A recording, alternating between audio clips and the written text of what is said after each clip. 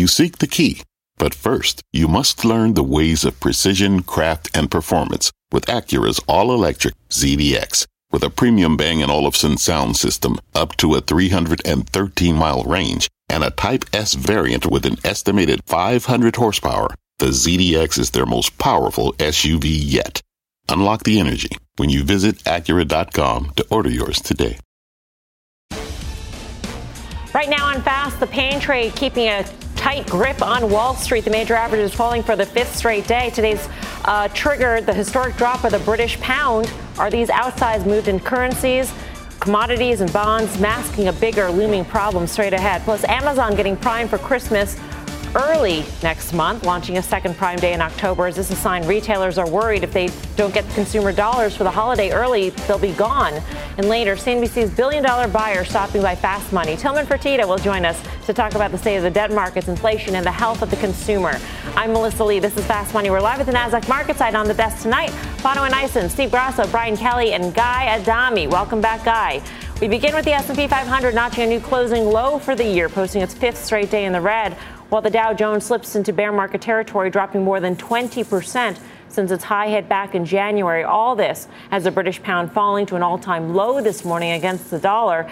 Just this month, the pound has dropped more than 8%. The pound's pain has been the dollar's gain. The Dixie up again today, and for the month, it's climbed close to 5%. Rates continuing to surge also. The 2-year climbing more than 13 basis points, closing above 4.3%. And check out the 10-year. It surged 22 basis points just today. The yield now 3.92%.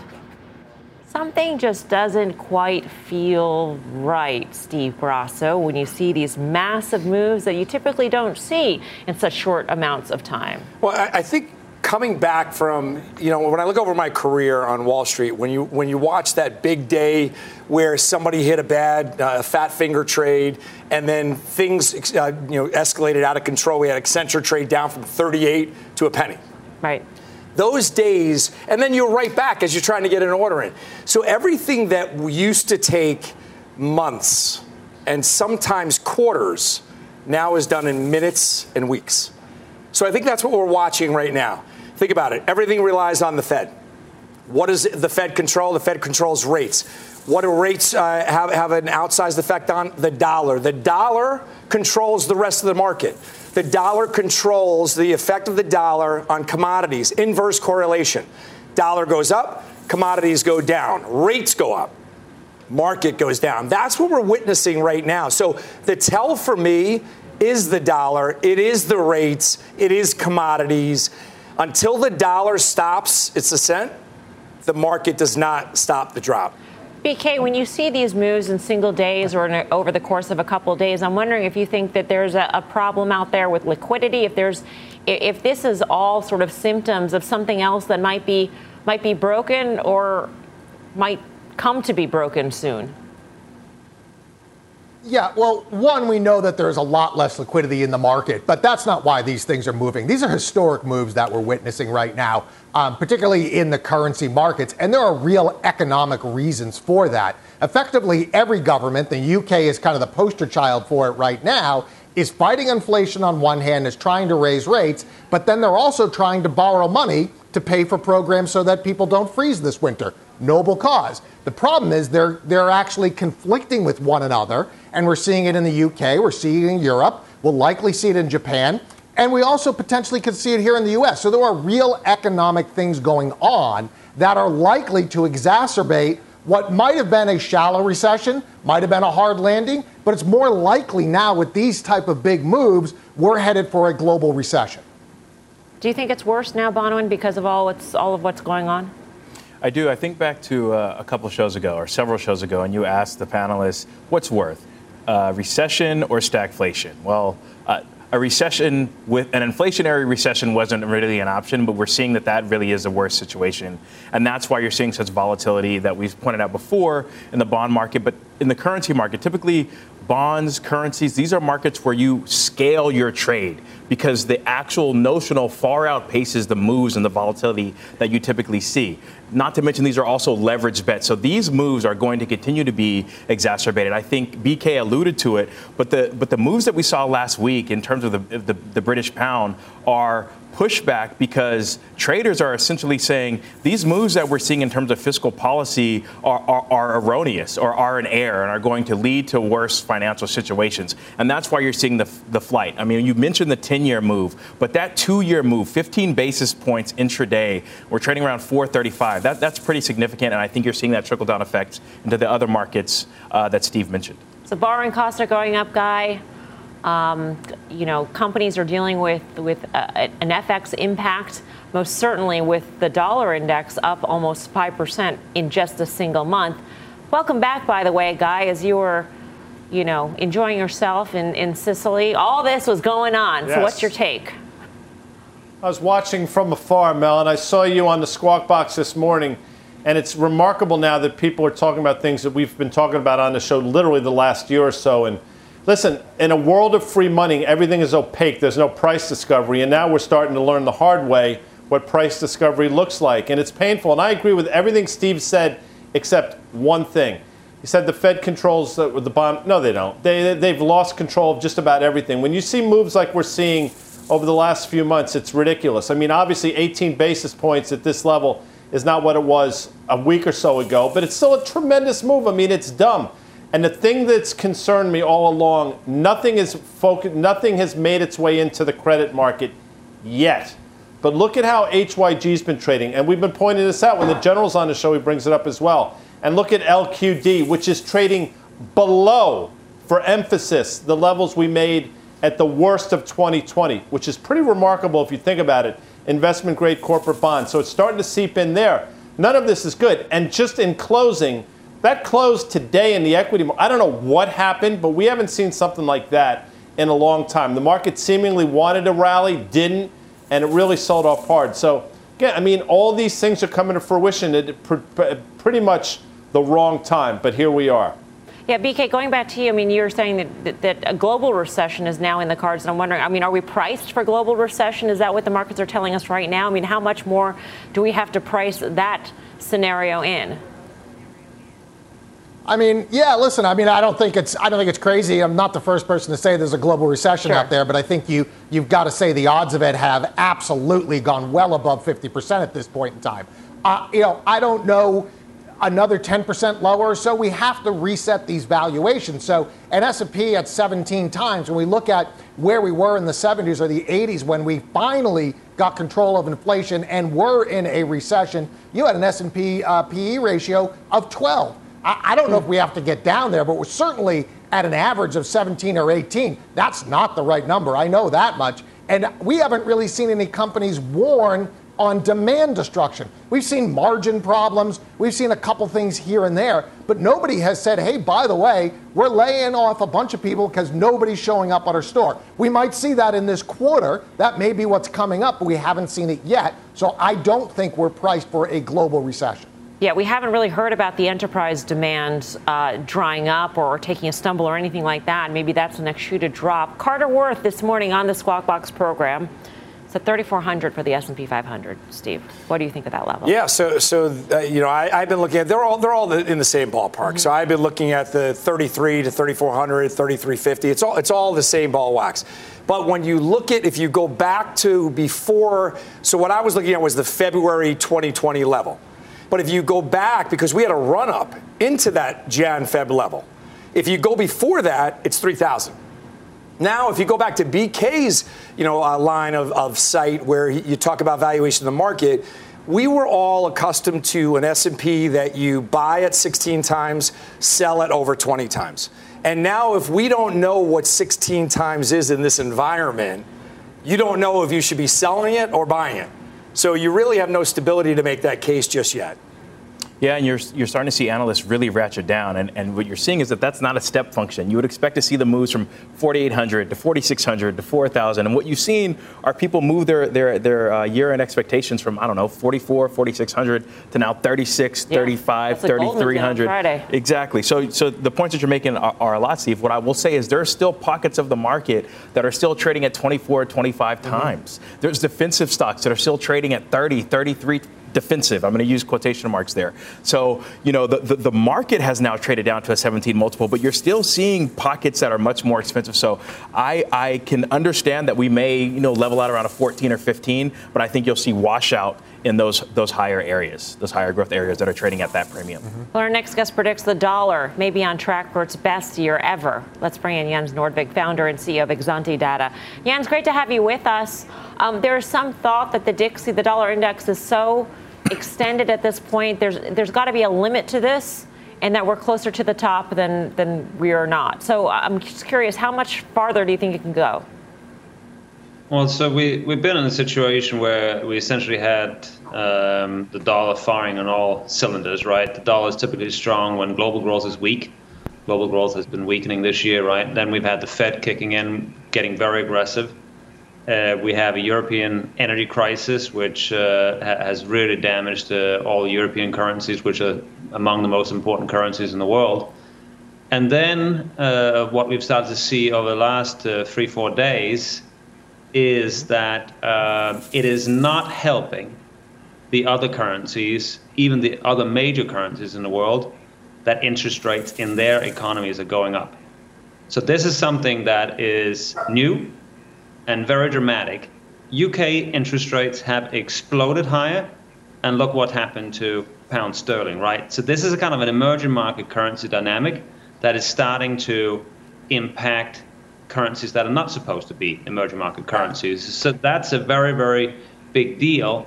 And this is what is causing this fresh leg in the dollar that essentially is making the dollar go to levels that people would have thought were not possible even a couple of weeks ago. Hey, Jens, it's BK. So we see on the DXY, on the dollar index, when it gets to somewhere around 120, that's where we've had major crises in the past, great financial crisis, those type of things. Do you see this environment where these moves in currencies start to cause real economic damage and real economic crises? Yeah, like if you think about what's happened in the United Kingdom in the last couple of days, right? We essentially really cannot find any other examples where the yield curve is moving as fast as it is, right? So this is causing incredible monetary tightening in a very short period of time. So this is a historical thing that's going on. So we have to sort of just recognize that it's very hard to find examples of this happening in history. And it's all about inflation. We have not had inflation, right, for several decades. And all the policies that were possible in a low inflation environment are not possible, right? So when the bond market starts to misbehave, normally you would have the central bank coming in and calm it down somehow, maybe buy some bonds here and there, but that's going to go against the inflation fighting, right? So it's like the central banks have the hands tied against the back in this environment, and that's why the market volatility is so extreme and why it's very hard to say, okay, this specific level of the dollar here, it's enough. We are going through what people thought would be the max, if you ask them, very, very, very recently. So we've not seen this before. So I'm just going back to BK's question, Jens. Do you have an answer to it in terms of what is going on and whether that actually causes financial crises? Because it's not just Europe. I mean, you take a look at what's going on in Asia as well, with the yuan and the yen hitting new lows as well, and their major trading partners in that area. And what's going to happen? It just seems like there's so many hot spots around the world, with currency as sort of being the ground zero. Yeah. No, so I think you're asking exactly the right question, in the sense that we've had a situation where it was clear that we were going into a situation where we were going to have weak economic growth, maybe a recession on the cards, but we didn't really have financial crisis type of dynamics, right? It was not 2008 and that type of instability around financial institutions and so forth. But what's going on in the last couple of days is that the price action in the bond market is getting, I would say, disorderly. Maybe not in the US yet, but certainly in some other big global bond markets, the price action is getting disorderly. And that is something that's going to be a problem for major financial institutions and so forth. So we're morphing from economic trouble into financial sector trouble right now. And that's what's new about the MU, and that's why we have to be open-minded that we can go further than people thought a couple of weeks ago. Jens, great to get your insights. Thank you so much. Okay, thank you. Jens Nordvig of Exante. Brian Kelly asked Jens about whether or not the dollar index has hit, close to highs. You are sort of in that camp that it's so stretched that there's got to be a sort of a limit to how much it can move higher. Have you changed your mind at all listening to Jens? No, I mean, I guess what I'm saying is, this dollar has been running for a bit. We are in the early innings of a currency crisis, as Jens pointed out. So you need to stop thinking about, okay, is it now time to start put dollar trades on and think about where this ends and how it ends. That's why I asked, are we headed towards a crisis? Because usually in a crisis, central bankers and governments, they make 3 or 4 mistakes and then figure it out. So that's more what I'm thinking. I still think, as I said last week, these currency markets are on the edge of going parabolic. We saw it with the British pound. We'll likely see it with the yen, and I would not be surprised to see it with the euro before this is all over. So this is a deep end of the pool type of trading, though. This is not for the home gamer to try to get into and say, oh, I'm going to call a top or a bottom in the dollar. Yeah. Good. So if you can, see, the problem is you have to have a clear view on the dollar for me to have a clear view on where the markets are going. Because if you look at these charts, they're clearly taking their first move from rates. We all agree on that, right? Rates are pushing around. That's the elephant in the room. So if you could figure out the dollar, you could figure out the market. So if you think the dollar, to BK's point, is close to topping out, I think you have to get a capitulation event in the dollar, in currencies. But by proxy, it's got to take its lead from rates. If you could figure that out, then the market has bottomed. I think we're probably, BK said it before, we're probably 10% away from a bottom, and that's where things get messy, squishy, and everything else. I do believe that the midterm elections are the only tailwind for the market, so this next month could be a little hectic and a little crazy and test our own strength. Guy, if you're just listening to Jens, it's sort of, I don't want to say scary what he was saying, but, to be on watch for financial crises sparked by what's going on in the currency market, that's frightening to say that there has been no playbook before for these kinds of moves and the impact. That's scary. At the same time, for the U.S. stock market, we don't often pay attention to currency only because the theory is that you look through currency moves when it comes to the impact on revenue. Are we going to hear that again, or are things different this time? No, it's not. No, absolutely. And listen, I watched you again on the Squawk Box this morning. You brought it up. I mean, Microsoft warned on currency 6% ago, I think, in terms of the dollar. I might be off by 0.5%. Don't at me. I mean, it's coming again. And, it's interesting you mentioned demand. And these currency moves are historic. I mean, I used to do this for a living back in the 80s and 90s. And if a currency moved 1% or 2% over the course of a couple of months, you'd be doing back handsprings, which I could do back then. Now they do it in the course of seconds, as Steve said earlier. It's broken. And again, I'm a Fed hater. Absolutely proud of it. And so you want to blame a group of people? It's the central bankers who think they can orchestrate all. That's what we're dealing with now. But in terms of the ramifications for the market, yeah, companies going to warn on currency. Absolutely. And I don't know if we're in a recession because I'm not an economist. I say it all the time. I'm not smart enough nor humorless enough to be one. But you know what we are on the brink of? An earnings recession. Without question, you're going to start to see companies ratchet things down in this environment. Let's move on here. Amazon, it's doubling down on its Prime Day events, announcing today that it will hold its second sales bonanza of the year in just a couple weeks. The Prime Early Access sale will take place October 11th and 12th, giving the company a jump start on the holiday season. It comes as Amazon is more than 38% off its year high as the e-commerce giant grapples with soaring inflation and slowing e-commerce sales. So is Prime Day Encore the answer to a slower consumer? Bonawyn, I don't know. I mean, if you're telling consumers in October you can start holiday shopping and save money, maybe they'll spend on Amazon and not other places. Well, that's the thing. I think Amazon is trying to be the first out of the door. Mm-hmm. I think so for them, on the margins, it's a positive. But I think generally speaking, what this says about the consumer and their perception, their read through of the consumer, I don't think is a very positive one. I also think this is the way for them to kind of bolster their Prime sales. And you've seen it kind of trickle down with the NFL Thursday Night Football. So I do, applaud them for kind of taking steps. But I think, again, we've talked about looking through and seeing what does does the in look like? And clearly to me, Amazon is telling you, okay, we've burnt a ton of cash. CapEx spending, I believe, was something like $40 billion, $60 billion. And they're trying to kind of shore that up. But the reason why they're doing it is because their core constituency is going to suffer going forward. Seems like a nice time, though, also to put out sales and get the consumer shopping. I mean, if you are a believer that things in the economy will get worse as the year progresses, Guy, maybe unemployment ticks higher, et cetera, get the consumer to spend early. Mm-hmm. But what do they see? So, I mean, I totally get it, and I'm with Bonawyn 100%. But what do they see that the rest of us seemingly don't want to see? I mean, they're concerned. They want to get ahead of something that they probably see coming this winter, and it makes a lot of sense. So to me, although it makes a lot of sense and it's probably a smart business move, it speaks to something, I think, far more sinister that we're facing this winter.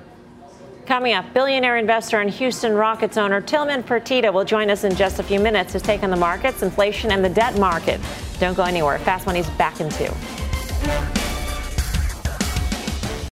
Hi, I'm Ben Rizzuto, wealth strategist at Janus Henderson Investors.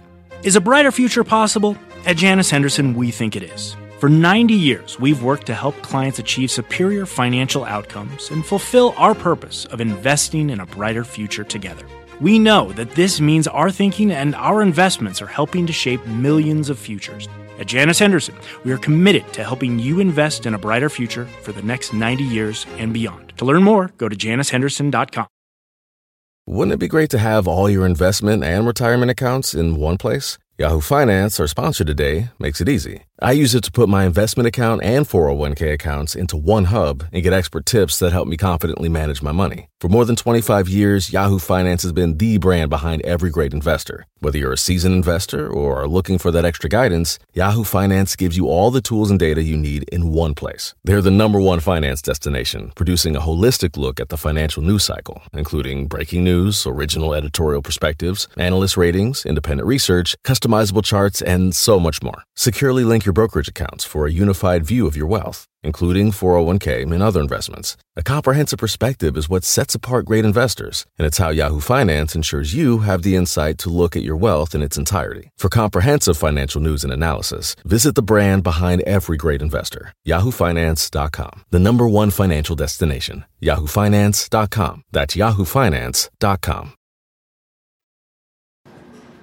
Welcome back to Fast Money. Our next guest is the chairman and CEO of Landry's. His empire spans 38 states, 14 countries, with over 600 locations. He owns high-end steakhouses, major tourist attractions, a number of hotels, 5 casinos, and the Houston Rockets. Let's welcome in a familiar face to CNBC, Tillman Fertitta. Tillman, fantastic to see you. It's been too long. I agree, Melissa. It's good to talk to you. Good to talk to you, too. I wish you were under better circumstances in terms of the economy and inflation, but let's deal with that problem of inflation, the health of the economy and jobs, and in particular, the debt markets. We've been seeing some major moves in bond markets in very short amounts of time, and I'm wondering what you are seeing in terms of the debt markets and the ability to finance companies or new projects. Well, first off, thank God I refinanced in January and didn't wait till February. So all my debt's out till like 28, 29, and 30. But right now, this week, the spreads are where they were in June when you basically couldn't get a deal done. So the only deals you're going to really see out there are small deals where people can hit their revolver, and that's it, because there is no financing market. Even investment grade is tough right now. But in any leverage finance deal, you know, the one big deal that was done, you know, Citrix was a tough deal, and the banks lost a lot of money. So banks aren't really excited right now to go out there and give commitments whatsoever, in which to do a public company deal, you have to have a commitment. Yeah. What are the ramifications of that? I mean, I would think that if your businesses get started, if your projects get launched, some businesses who aren't as fortunate as you in terms of having refinanced or have access to the capital markets, they go under. Are we at that point? Melissa, definitely. What you're going to see happen in the next 6 months is, if we don't get a hold of this and get rates back down, and companies that did not refinance, they are basically going to have to do a deal that is at a crazy rate. And I'm talking about, 10 to 15% money. And if it's not one of those companies that has a lot of cash flow, or it's a company that has a whole lot of debt, that when you start talking about those kind of dollars, it's a big number. I'm a $1 billion EBITDA company, but just our floating interest next year, we feel like is going to be $50 to $60 million more than it was this year. And so, but we're like I said, a huge EBITDA company. But what about those companies that aren't? You're going to see some definite bankruptcies and issues in the next 12 to 18 months if we don't get a hold of this. I mean, the knock-on effect is the impact on the consumer. Ultimately, you say that from what you're seeing, and you certainly have got your fingers on the pulse of the consumer is okay now. The consumer is spending now. But how are you preparing your businesses for the consumer in 6 months or in a year? Well, right now the consumer is spending. But the issue is, Melissa, is watch same-store sales. That's the biggest thing that you can watch right now. And I'm one that used to always say, don't worry that much about same-store sales if you're in that 0 to 1 to 2 positive or negative. But we have very, very good same-store sales, but our margins are less than they were last year and the year before because of the effect of inflation. So even though we're doing, I'd like to say, a lot more business, our profit margin is really getting pushed down right now. But when the consumer stops spending and you go from positive 5 comps and positive 7 comps to a negative 2, 3, 4, 5 comps, it's going to change the world for so many different companies. So that's something you really need to watch right now, that we're covering up some of that with great sales, but that isn't going to continue as we keep raising rates and try to put an end to inflation. Are you seeing business spending come back? I mean, a lot of your properties are showing, some of your fine dining establishments, certainly those are business expense, sort of dinners and meals that, you have at Maestro's or whatnot. And are you seeing that come back fully, or has that not returned fully? So this is really interesting that one of the reasons that our sales are very good right now is the business group is back spending money, taking those private rooms and having the dinners for 10 and 12 and 50. And we're seeing a huge number every day right now. And so that money is back, and that's part of it. But once again, it's not as profitable as it used to be. So we just got to keep watching this. But when companies come in and say, because they have to start laying people off, because that's what's going to happen when you keep raising rates, because there's no new capital structure out there. Companies are not going to be doing M&A. They're not going to be spending money. That is when you're going to start seeing a slowdown in the consumer. Last quick question, Tillman. There's never enough time when it's a conversation with you, but last quick question. The price of what on which menu has gone up the most? Beef prime is the most expensive of all right now. And when you have a bunch of high-end restaurants like we do, from Mastro's to Del Frisco's to Catch to the Strip House to Martin's, who all serve prime, it's hard. And the consumer needs to be patient when they see, a $65 and $70 steak on that menu, because it's not just that went up. Our energy price is up. Right. Every lease that's come up, the landlord wants more. It's everywhere and everything. And like I said, our margins are being hit. Wow. Tillman, thanks so much for the conversation. Always appreciate it. Thanks, Melissa. Good talking to you. Tillman Fertitta of Landry's. It's tough to be in business out there right now, Guy. I mean, a $65, $70 ribeye? Expensive. Yeah, that's the high rent district. Obviously, I'm not going to those establishments, Mel, but I'll push back on something that Tillman said. Not looking to bring the guest back, as you know, that is taboo here on Fast Money. But it's interesting, he said, when companies start laying people off, and again, third time in this show that I will bring back Squawk Box. Somebody made a really good point this morning. You can't lay people off because you can't find people to work in the first place. You know what happens then? Margins start to get whacked. So this unemployment rate, as much as the Fed wants it to go higher, and I'm saying that, I'm not happy to be saying that, it's not going to go that much higher, I don't think, because quite frankly, companies are still looking for people and they can't fill empty seats. So you got a real issue here in terms of, I think, what's going to happen to margins going forward as well. BK, your take?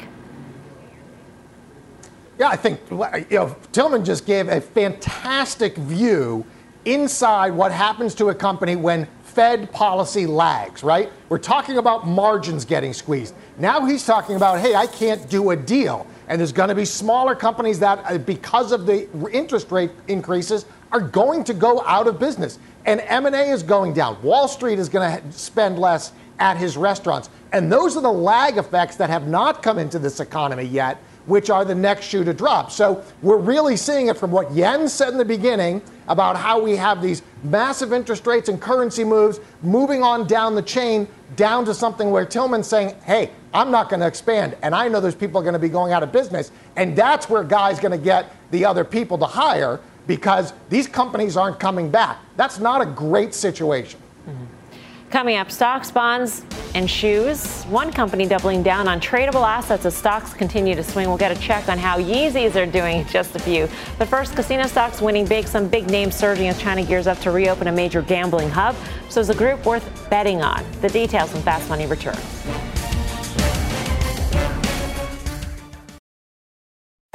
What's on the horizon for financial markets? At PGIM, it's a question that over 1,400 investment professionals relentlessly research in pursuit of your long-term goals. Specialized across asset classes, but united in collaboration, our teams provide global and local expertise. Our investments shape tomorrow, today. Pursue your tomorrow with PGIM, a leading global asset manager. Welcome back to Fast Money. Casinos winning big today. Wynn Resorts, Las Vegas Sands, the market's top performers after Macau announced it will ease back on mainland China visitor restrictions. Both stocks surging more than 12%. The news sending Las Vegas Sands into the green for the year. Guy, you watch the space very closely. I feel like we're always one lockdown away, though, from the stocks coming back to earth. Yeah. I mean, valuation is still, even after this move, valuation is compelling on so many of these names, specifically LVS and Wynn. And as you know, Mel, because you do have a memory like an elephant, Wynn is the W in my dawn trade. And above 40, it starts to break out in a pretty meaningful way. And I think, if we're behind, if zero COVID China is behind us and things do start opening up, I think these stocks, even in the environment that we find ourselves in, should go higher. Yeah. Bonawyn? You know, I thought it was interesting, particularly Jeff's note out about it. And it really was them saying, well, we've already kind of priced in a lot of the reopening. And this is about multiple expansion. And that's where I have a bit of a pushback there, particularly if you read through and look at the Chinese real estate market. I think Citi came out with a note saying that about 25-30% of the financing related to that is being deemed as compromised. So I think there is a bit of tug of war there. I think, up 13, 14, 15%, I've probably already missed the move. And I'd probably look at, I don't really like the space, but if I have to be there, I'm probably looking at MGM, something that's more domestic altogether. I'm not really willing to play the binary bets of Chinese zero COVID policy.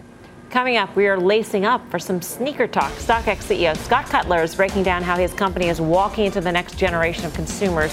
That interview in just moments. And throughout Hispanic Heritage Month, we are celebrating our teammates and contributors. Here's the CEO of Nuveen.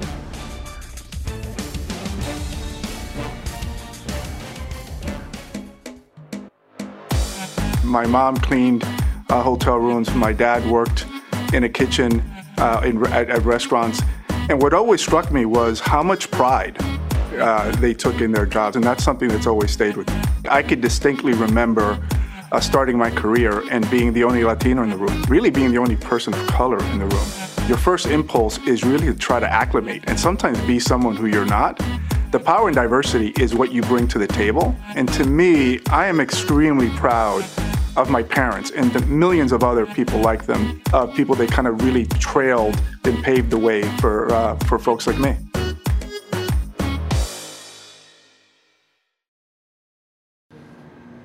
Welcome back to Fast Money. Known as a sneaker resale empire, StockX is doubling down on other tradable assets and consumer goods. Could it be a viable option for investors looking to diversify away from the volatile stock market? Let's get answers from Scott Cutler, the CEO of StockX. Scott is also former eBay, StubHub, and NYSE executive. Scott, great to have you with us. Thanks for having me back, Melissa. Have you seen any change in the behavior of the consumer, whether it be how many transactions they might do, what they are buying, let's say over the past 6 months or so?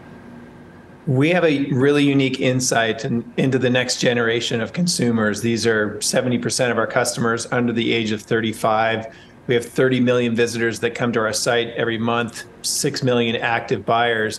What we're seeing out of this next generation of consumers is that there's no question that macroeconomic uncertainty impacts them. Inflation, rising prices at the pump impacts their ability to spend. But at the same time, what we've seen in our business is that we've seen trades increase on a year-over-year basis when we look at the first half of this year versus last year.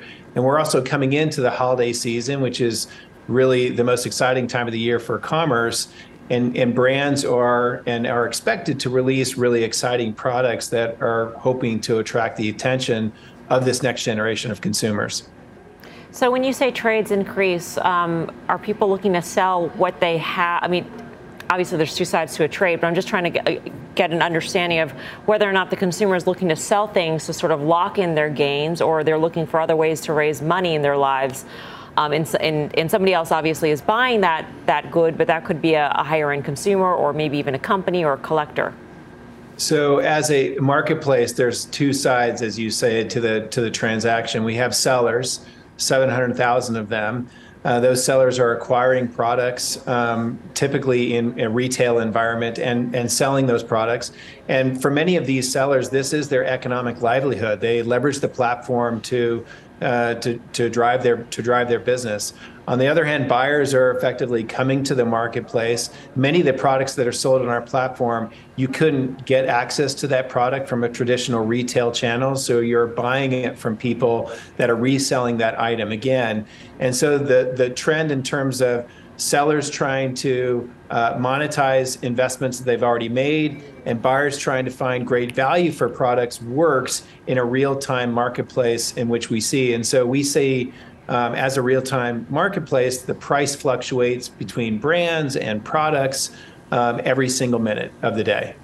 What is the sneaker or the product that would be the equivalent of a share of Apple, let's say?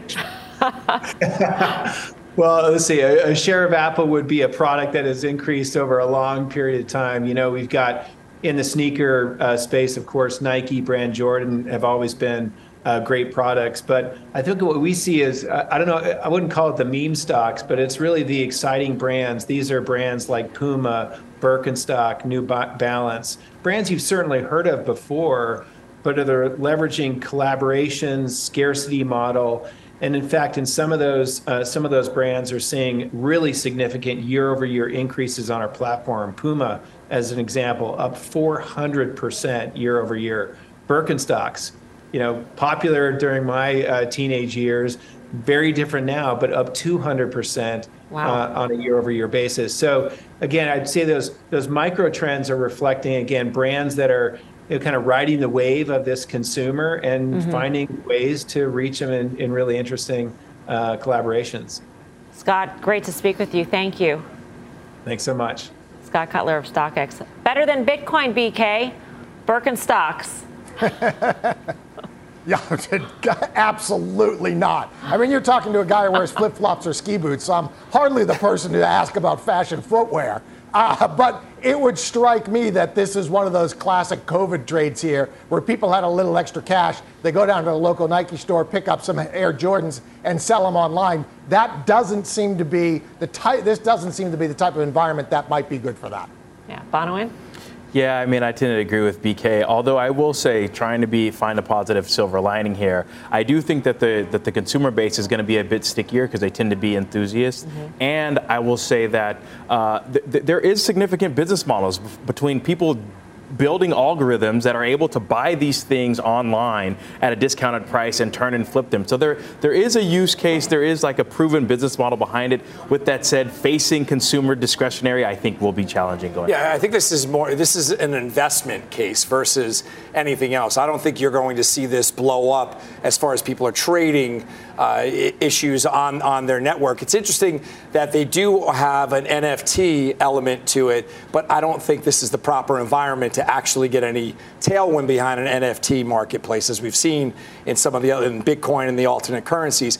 But when you branch this out to Nike stock is, just taking the elementary basis of this, Nike stock is at the February 2020 level.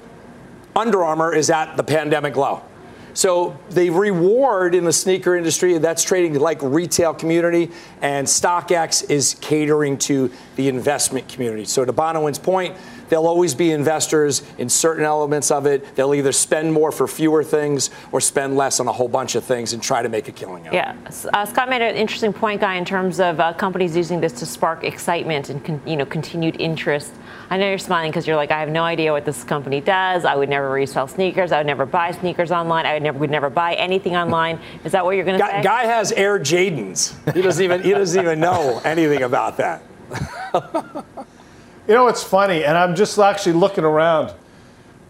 TRB, the reform broker, bought me a pair of what he called at the time Fly 7s for my 50th birthday 26 years ago. And I got to tell you, those suckers are still in the box, man. I got to get myself a stocks account and go nuts. You might not see me for a while.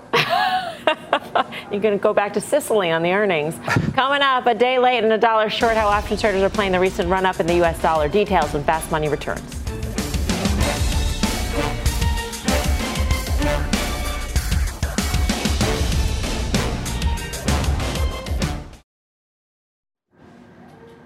Welcome back to Fast Money. One more check on the dollar, rallying even higher today as the British pound enters free fall territory. But the dollar dominance may not last for long. Options traders are already lining up bearish bets on the greenback. Mike Coe has the action. Mike. Yeah, UUP, the ETF that tracks the Dixie Index, traded 4 times its average daily options volume, 7 times its average daily put volume. A lot of that the result of the most busy contract, which were the October 30 puts. We saw a huge number of those trading for about 25 cents. Buyers of those puts are betting that UUP could fall below that $30 strike price between now and October expiration, giving up some of these recent gains. BK, you mentioned that home gamers probably shouldn't put on dollar-related trades. You're not a home gamer. I mean, you are at home right now, but you're a professional. Yes. So I'm wondering how your positioning is. Yeah, I mean, listen, I'm long of dollars. I think there's more to go. I sold got out about a third of the position. So, short pound, short yen, short euro. I covered about a third of those shorts over the last 2 trading days. I still think there's more to go. I guess my point is you try to trade something like UUP and you can get either intervened on, central bank comes in and they all coordinate on you, something like that. So it's difficult. And then secondarily, to try to trade a strong dollar stock, I don't think is a great way to do it. Yeah. Mike Coe, thank you. For more options action, tune into the full show. That is Friday, 5:30 p.m. Eastern Time. It's time now for the final trade. Wow, that went by fast, right? BK, what do you say? I agree with Guy. That was an ugly close today. You sell the triple Qs tomorrow. Guy Adami, welcome back once again. Good to have you back for the show. I missed you. Listen, people should not only go to Sicily, they should go to Italy as well. It's for another show. Prudential, too cheap here, PRU. Bonawyn Eison. The sector's been weak all month, but I think there's still a lot of free cash flow being generated in the space. DVN, Devon Energy. Steven Grasso. I can confirm that BK is long a lot of dollars. That's the one thing I can confirm. A lot of dollars. He's long an enormous amount of the greenback in general and on a micro version. The world is a scary place. Northrop Grumman. All right. Buy it. Thank you for watching Fast. We will see you back here tomorrow at 5 for more Fast Money. But in the meantime, do not go anywhere. A CNBC special, The Fed Factor with Brian Sullivan, starts in 2 minutes.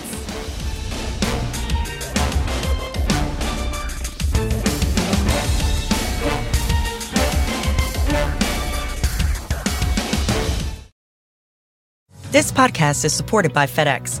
Dear small and medium businesses, no one wants happy customers more than you do. That's why FedEx offers you picture proof of delivery, packageless and paperless returns, as well as weekend home delivery to 98% of the U.S. on Saturday and 50% on Sunday. See the FedEx service guide for delivery information. FedEx Ground service is also faster to more locations than UPS Ground. See what FedEx can do for your business. Absolutely, positively FedEx.